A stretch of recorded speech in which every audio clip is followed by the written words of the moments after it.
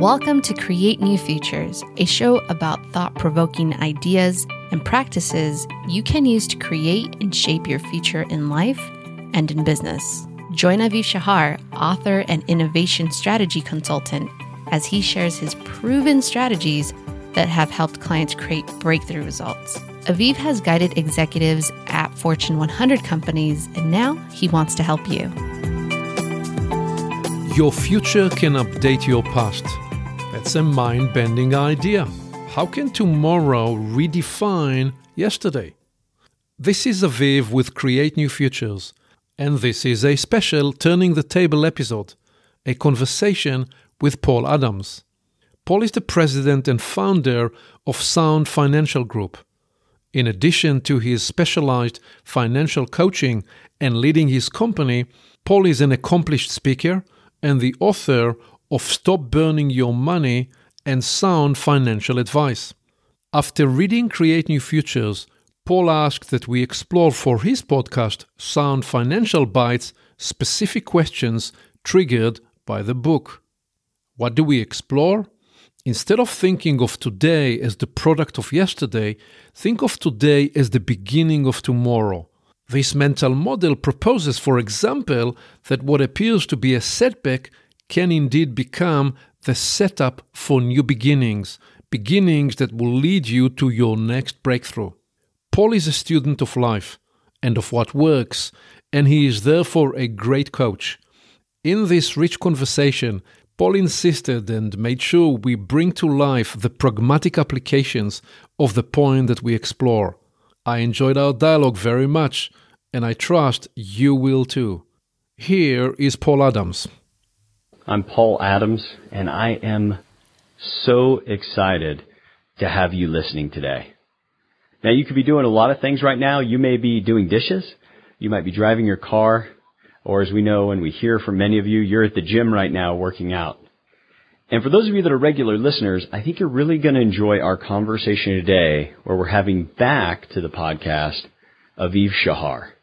Now, for those of you that have had a chance to hear from Aviv before, he was on episode number 46, titled Conversation is the Currency of Leadership.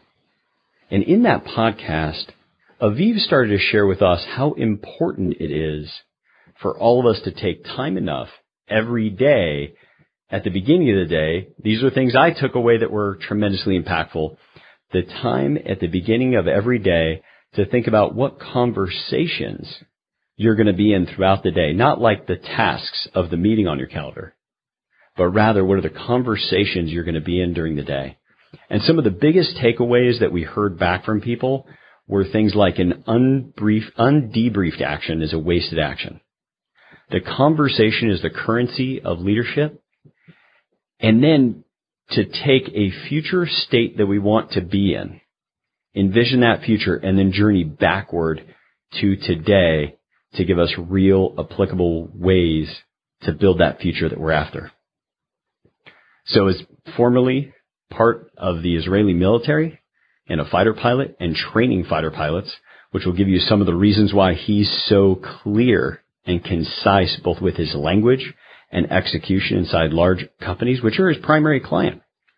Fortune 100 companies are who typically hire Aviv to help their executives be more transformational leaders and to change that culture inside those large organizations, some of which we're going to talk about today.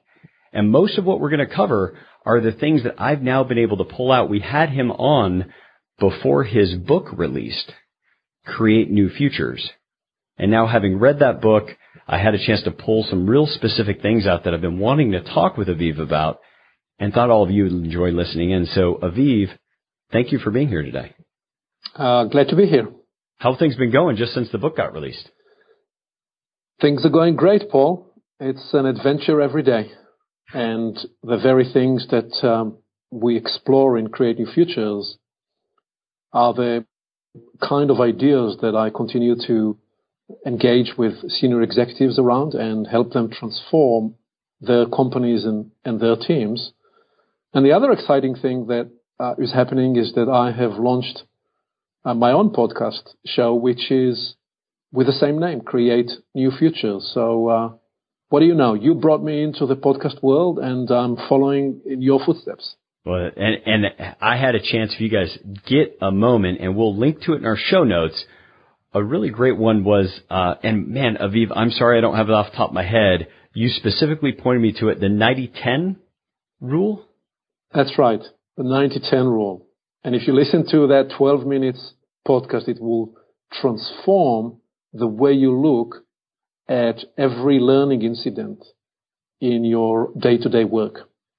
Yeah, Aviv and I finished what was an impactful conversation to me, and he said, now that you've had that and that produced some insights for you, so that you can lock in those insights, listen to this. So as soon as this podcast is over, I would encourage you to go into the show notes, click on that, click over to Aviv's podcast and listen to the 12 minutes from him, because not only is it going to help you in other future learning engagements or educational opportunities, but it's going to help you lock in exactly what we're going to cover today. So it's a great point. And I'm super excited about your podcast. If I can, let me go straight to the book. In the book, you mentioned we can enable your present and future to update your past. So, and this is in a powerful section of the book, but the language is what stood out to me, and I'd highlighted specifically. We can enable your present and future to update your past. Could you first share what that means, or what it should mean to our listeners? And then how can somebody listening to this podcast really benefit from the shift that question could cause for them? Sure, absolutely. Paul, I do believe the exact quote is, you can enable your present and future to update your past. Each one of us, that is. And this is a truly very important question, because what we are saying here is radical and deliberate. And it's one of those transformative ideas that are hidden in Create New Futures, a bit like the radium was hiding in the pitch blende until Marie Curie intuited it was there and then discovered it. So what do I mean when I say that your present and your future can truly update your past? I'm saying something transformative here because, well, essentially I want you to reclaim your power to choose, your power to be self-directed, your power to defy the deterministic mindset that says that what happened to you yesterday defines what you are today. The mental model that we are proposing here turns this on its head. Instead of thinking that your yesterday defines your today, I'm proposing you can embrace the reverse idea, which is your today can define your yesterday, redefine your yesterday. So here is an example. When I was 4, my parents separated. Divorce at the time, back then in Israel, was a very rare occurrence. And so it clearly put me at a disadvantage socially in a number of ways. But a couple of years later, and for sure by the time I think I was 7, definitely when I was 8, I decided that it was actually an advantage. So Paul, what I did was I created a story of meaning that for me pointed to all the benefits that became available for me because I could now experience 2 very different worlds. My father was a central figure in the kibbutz where I was born and raised, and my mother was became a central figure in the classical music world in Tel Aviv, in Israel. And I practically had access to 2 completely different universes. And this is something I have thought about a lot. And when I studied biographies of people, and let me just give you one, for me, fascinating example. When you study the story of the late Pope John Paul II, okay, he was the first Pope to embrace the modern TV medium. But not many people know that during his youth, during the Second World War, he was actually part of a small group of people that led an underground theater. And the story goes that he was discovered as a very talented actor with great stage presence. And people around him talked about him being destined for a great acting career. So his circle of friends were surprised when he gave it all up and enrolled in the seminary, only to discover many, many years later, decades later, that when he walked to that famous walk, when he walked to the balcony first time to be seen as the Pope, it is said that the role of his life actually descended on him. And he will go to then become the first Pope that will use this modern medium of television and will speak throughout the 80s and really through to the end of his life through the television screen to people all around the world and will make extraordinary impact on the run up to the end of the Cold War and all that. So when you look at his life story, to me, his later life and the bigger role that he had, his really significant role, provided and redefined the significance of his early stage practice with moving crowds, with words, and through his presence.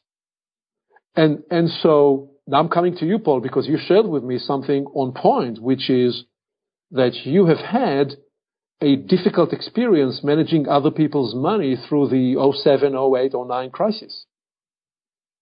And I think, when people go through a period of crisis, there is a question, so do you let the crisis define your future, or do you make new choices in your future that redefine that experience? I believe, based on what you shared with me, that what you have done was you decided to make some new decisions, rewire your practice, in essence, rewire your relationships with managing money, managing other people's money, and you have therefore redefined your experience with that incident.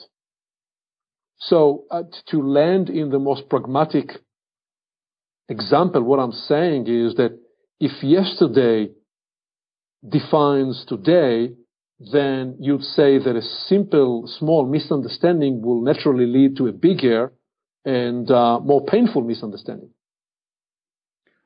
But if, however, we choose to empower ourselves with a reverse mental model, which is that today and tomorrow has the power to redefine yesterday, then you can choose to turn a misunderstanding into a discovery and learning moment that really open the door to new and deeper levels of appreciation, of understanding, and of trust.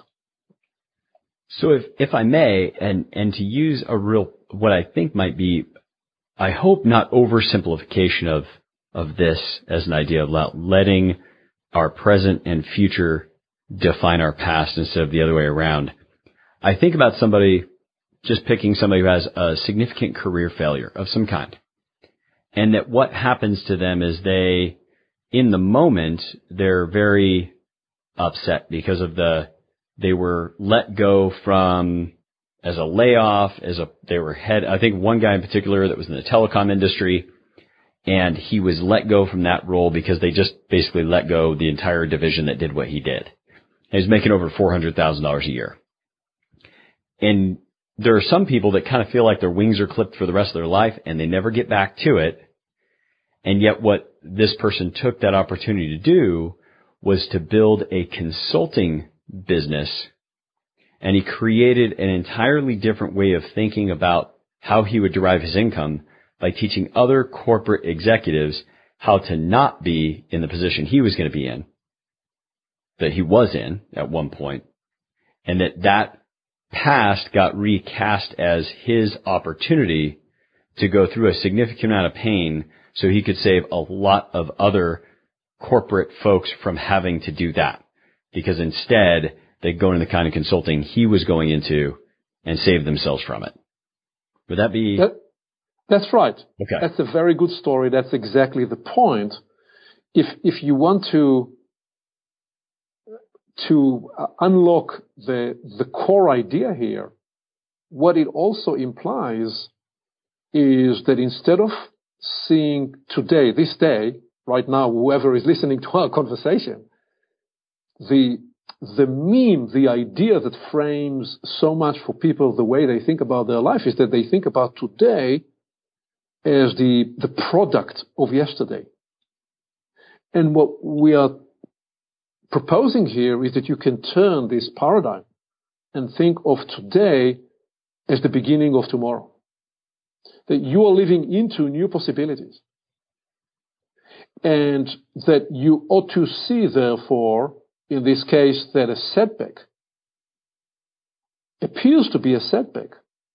But unbeknown to you, if you do the work, you are likely, like in the example you just shared, you are likely to discover how that what appeared to be a setback is setting you in the direction of finding new possibilities, new greater horizons, ultimately transforming your life, transforming your business, transforming your relationship with the people around you.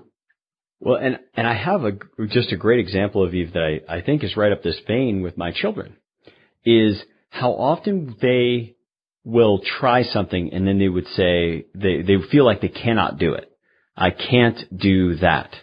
I can't ride my bike. You know, I need my training wheels back, whatever it is. And to take the moment when they achieve it and point back to them, do you remember when you couldn't do that and you thought you couldn't?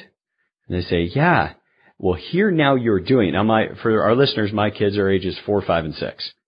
So we have a lot of these opportunities. But what I've watched then is when they hit the next thing that's difficult, we're using that past incident of them thinking they couldn't do it, like taking them back to that present, thinking that they couldn't do it, and then referencing another past where they did do it, to then have them live as they're frustrated in the current thing, reading, writing, whatever it is, to put them in the future of when they are going to be able to do it. And this is a necessary step toward being able to do it. Beautiful story. What you are doing in actuality, apart from practicing with them debrief and the art of reflection, you are consciously lodging with them a dual memory. You are lodging with them the memory of the incident of success in context of longitudinal memory that has a reflective measure of how they felt and thought about that activity earlier on. And you are producing in them, therefore, at a very early age when they're very impressionable, an important can-do, self-empowering mental model. Well done.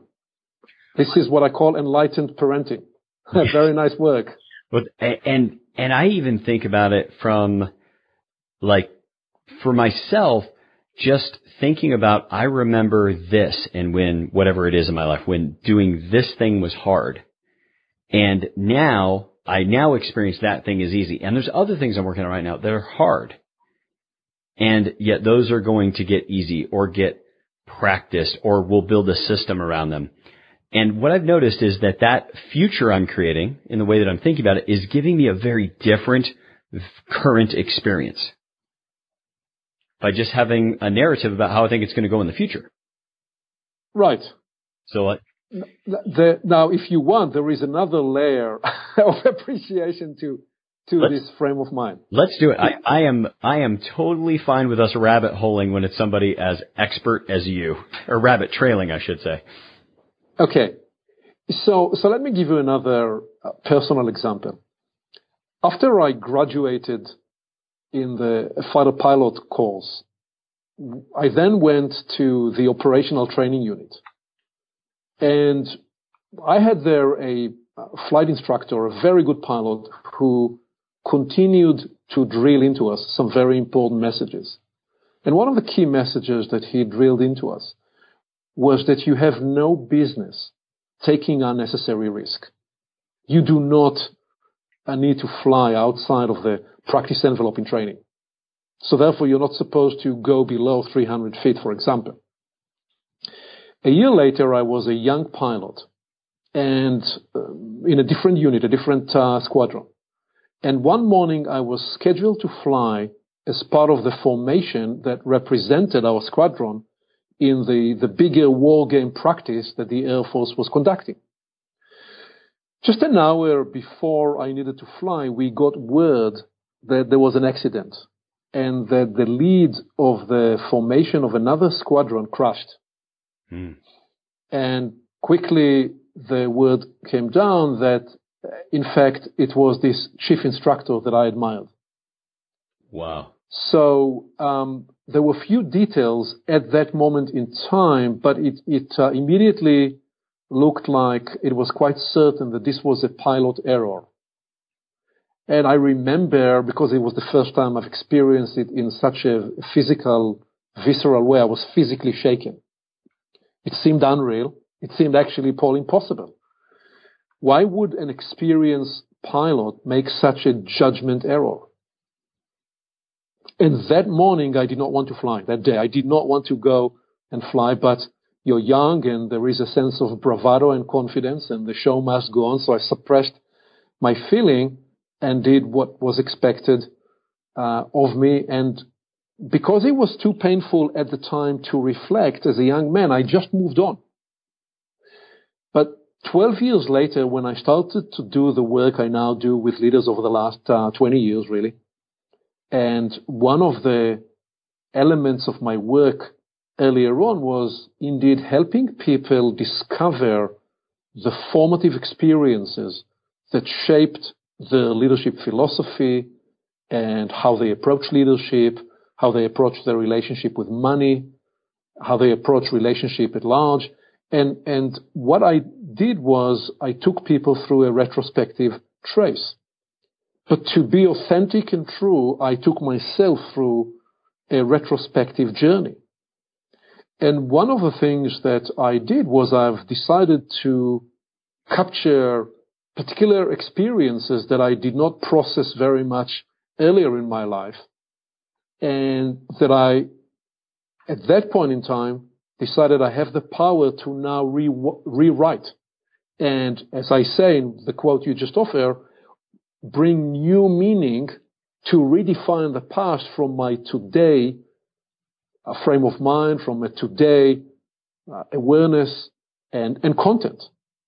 And I decided that instead of carrying forward the bravado that suppressed that experience, that I will indeed attach a new moral to that experience. And that I will therefore, when I can, share the story. So I'm now just sharing with you this story. And that when I share the story, I will offer the following moral, which is that I try as hard as I can, and I'm not always successful. I do fall on my face, and then I try to pick myself up. But that I try hard, if I can, to walk my talk and to practice what I preach. Because what this chief instructor taught me through this catastrophic event, that when you, for one reason or another, refuse or fail to walk your talk, you can lose, every day you can lose credibility, you can lose your reputation. But in the extreme situation, you can lose everything. Okay, in this case, you've had an excellent pilot who for once did not practice what he preached. And it cost him his life. And a whole ring of fantastic and amazing family and people around him that lost him for the rest of time. So this is an example where I chose to, instead of carrying forward a suppressed pain, I've chosen to honor him by attaching a teachable meaning to me sharing this story, and therefore redefined that experience in my past. That's so good. And where you see that on the world stage, large scale, is quite a profound example, obviously, is in the experience of South Africa, where the Truth and Reconciliation Commission attempted to redefine an entire past for a whole nation, to free people up, to free the nation up, to live into a new future. I think that, and I love those big examples where they create a new future in Africa, but the very close, I think people can relate to, is what you went through with your instructor and how it changed both the way you think about it and now how it's changed how you even think about, like it affected you in walking your talk, but later by going back and distinguishing it, it actually allowed you to have it change your continuing future in a positive way. Right. It, for example, creates a context and a meaning to the idea of integrity in a whole different context and way, because mostly people treat the idea of integrity, the concept of integrity, in terms of, are you true to your word? You made a promise. Did you follow up on your promise? Did you deliver? And that's a very important meaning of the word. But in this case, what I'm proposing is that when you introduce a practice to your life, when you introduce a set of values that guide the way you work, the way you engage with other people, then when you break that integrity, not only can, in some cases, it will just cost you your reputation and your personal brand, in some scenarios, it may involve something that has even a bigger, more painful price. Yeah. Okay? And when I tell that story, that's what I'm being reminded of. So when I tell you and when I shared with you the story right now, I'm sharing with the story with myself again to reinvigorate, to reaffirm the importance of integrity, the importance of trying hard to walk your talk, to remember to practice what you preach, and so on. That's great. That's great. And now, I'm going to switch tracks here a little bit to a little later in the book. And you said something to the effect of, a complaint is misdirected energy of an unaddressed or unmet need. And to me, that created a whole new framing for when somebody has a complaint. I think it's very easy for people to disregard the complaints of others. And especially, I think, in our audience, because we've got a bunch of business owners, executives, and people complain sometimes, and the complaint isn't the problem. There's a different problem there.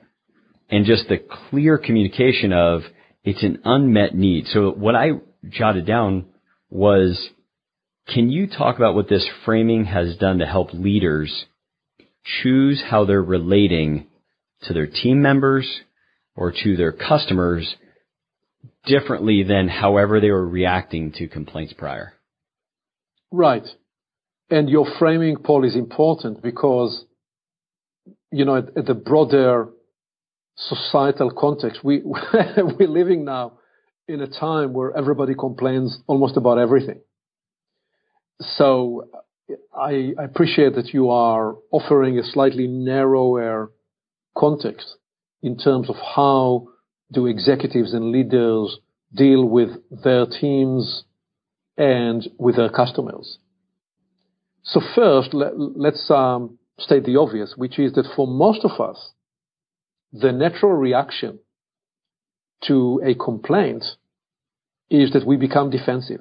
And why do we become defensive? Because we internalize and personalize the complaint. Instead, what I propose we do is that we seek to understand and help the other person become part of the solution by converting the complaint into a concrete request. Request that will help us indeed address the unmet need. And what I'm also addressing clearly when I talk about this in the book is that for many of us, we were raised in a societal and cultural context where we were not trained into the art of expressing needs and formulating requests.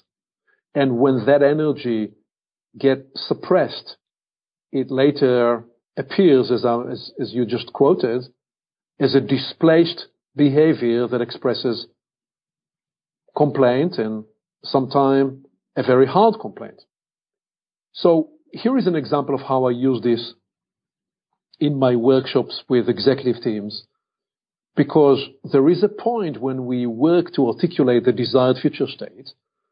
And often when we do that, you'll have a number of voices that will insist on explaining why the change that we are describing cannot work.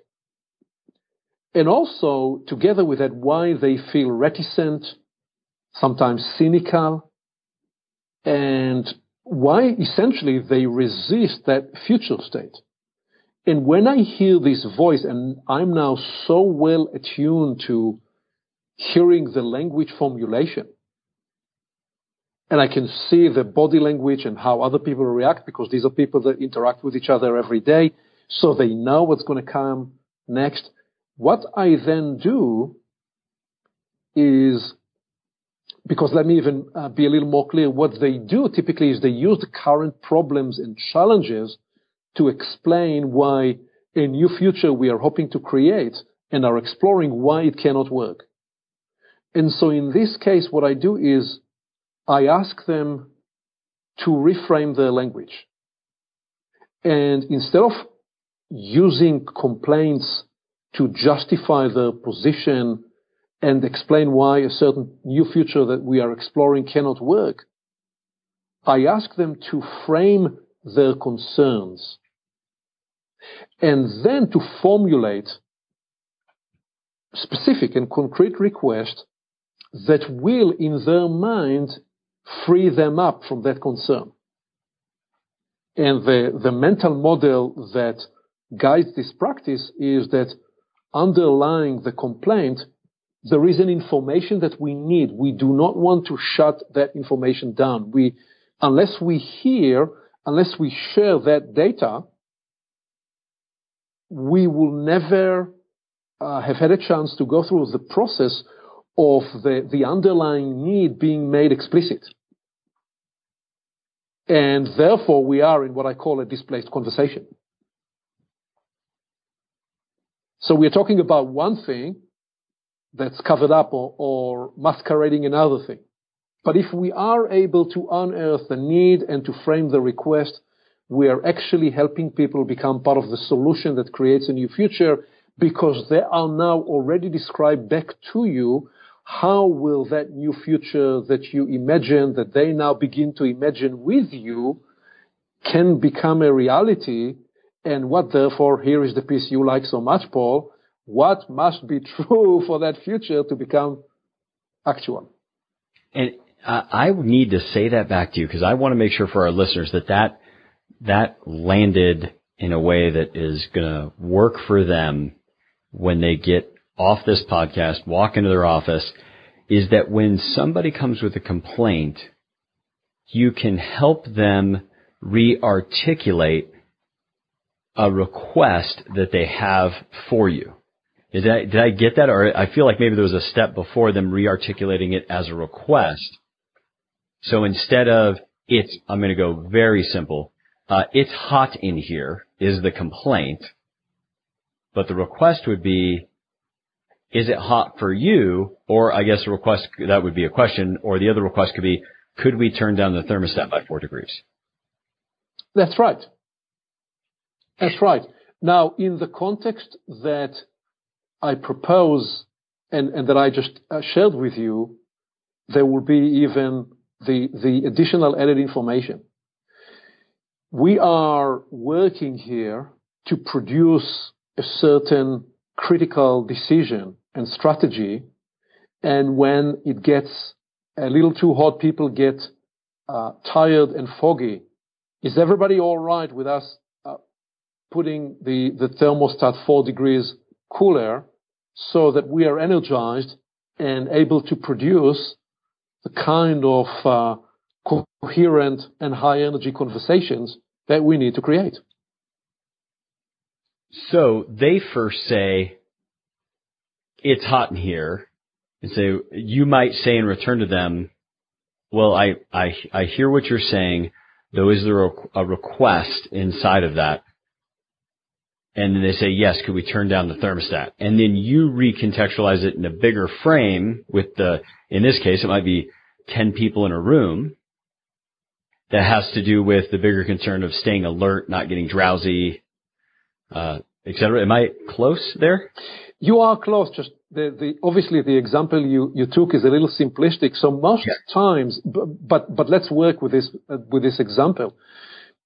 For our purpose, most times people will not say it's too hot here, because for one reason or another that piece is suppressed. They will say, I don't like what's happening here. And you need to bring to the foreground, to surface, what about this situation needs to be changed. In this case, it's the temperature. Maybe it's the design of the room. Maybe it's the design of the process. It could be anything else. So people often give you a general statement of something that they don't like, which only reveals partially the issue, the concern, or the unmet need. And you need to help them frame the specificity of, it's too hot here, and that's not the problem. The problem is that it doesn't allow us to actually function at the level and the capacity that we need to function at. And so one way I've thought about it, Aviv, and this is such an enhancement to the way that I've reflected on, thought about it in the past, and tried to help people accelerate their learning or their current way of thinking, whether that's with a client or even with our own staff, is somebody comes with a problem. I've got a problem. I've always thought about it like double clutching an old pickup truck, where you have to get it neutral first before you can, and then cycle the clutch once and then be able to put it back in gear. Is that I've always tried to ask people, say, well, could you give me any thought you have about how we could solve that problem? And so because I've noticed that if I try to solve somebody's problem while they're still in the expression of the problem, almost inevitably, they're going to come up with another problem because they're still in problem expression mode or complaining mode. But the moment that they can shift and start giving a solution, they're now open to solutions because they've shifted that gear. And you can tell I'm struggling with this a little bit, though what I'm hearing is that if I can get them to just better express, like, I don't like what's going on here, or they may not say it, it might be an attitude around the office, if we're talking much bigger dynamics, or not wanting to talk to another team member, by asking in and meeting the unmet need that they get a chance to fully express what's wrong for them, we can now circle around to solutions that they're a part of. Am I getting close? You are getting close, and by the way, I do understand double clutching, because I was, as I said, born and raised in a kibbutz. I used to drive a large tractor, so I do know what double clutching is. And where the double clutching practice is relevant and how it is part of this practice is you are talking about helping people disassociate and get a little more detached from the problem. So you are right that often, first of all, a problem and a complaint is a state of mind and largely can become a state of existence unless people are able to separate themselves from being too emotionally and psychologically attached. obviously, we are talking in the context of work with executives. This is not a discussion of how you address these issues more in a therapeutic therapy type approach where you use these and other strategies. But if you need to help people create a more neutral, detached space, you can use that, and you can also try to encourage them to talk about that person in the third person and describe that not as themselves, because part of what you are trying to do is get them to gain a different perspective, right, and get them to gain some distance from how invested they are in being right in explaining that problem. And for me, just talk about mindset change, that if I think of somebody complaining is not them being a jerk, is not them trying to disrupt things, all that, but I notice that the thinking that they have an unmet need instantly gave me empathy for anybody that's complaining. Right, and which is important. And right there together with it, with this sense of empathy, because we could talk for another hour about the different levels of empathy. But specifically, you're after the information. You are looking to get some new data. What is the problem? What is the unmet need? So you can actually take practical steps to address it. We are in business to meet customer needs and to therefore deliver value and use that to bring even a greater contribution to your community and to the people that you serve. So in that sense, this is critical.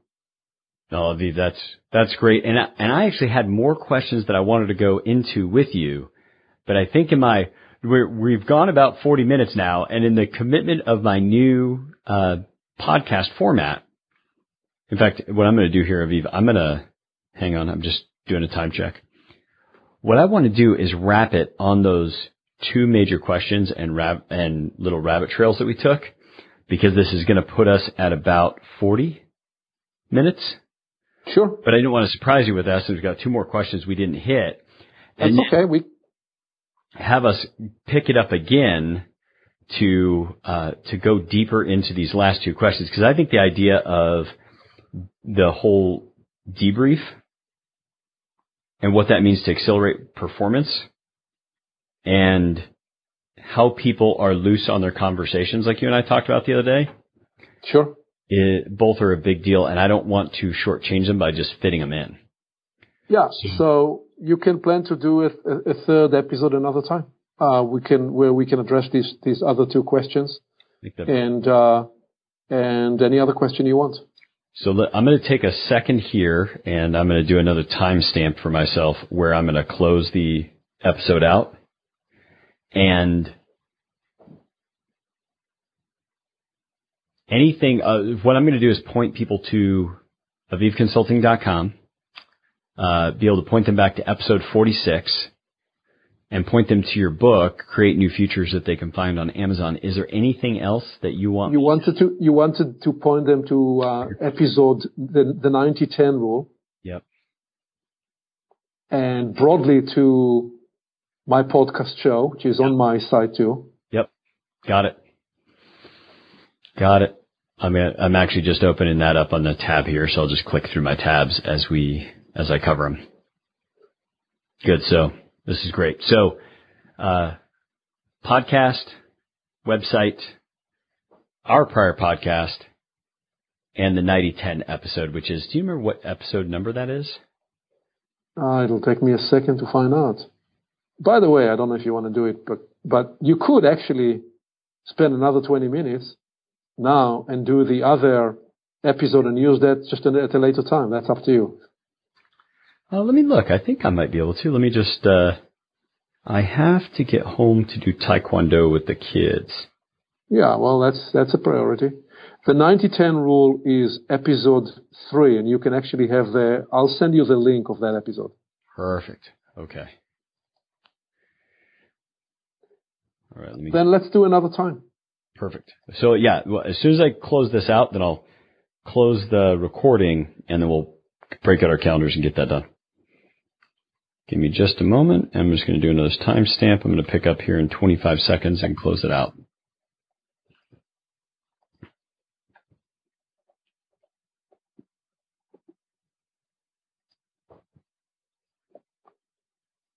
That was 25 seconds takes a long time just sitting in silence. 10 more to go. Why do you need the silence? Oh, I don't need silence. I just wanted to start at 48 to close out the episode. Okay, here I go. The episode 3 is in your inbox. Okay, perfect. Okay, so I'll do 48, 10 seconds in. Aviv, that's perfect. I mean, I had a lot more questions to ask you, but we had a chance to go so deep and so practical on these two major questions that I hope everybody was able to take away from our conversation. That, one, you can change the way complaints occur to you and occur to others. And you can change your current experience. Not only of your current experience, you can change your current experience. Sorry, now I got to do a retake. It's important for me to actually put one more line about everything we discussed. Okay, very good. Do you want me to just leave you space for it? Like anything else? Aviv, anything else you want to make sure you communicate as we're closing out? Do you want me to, like, I can start to wrap it up and then hand it back to you one more time and then thank you? Yeah, absolutely. So, hang on. I got to type my timestamp here.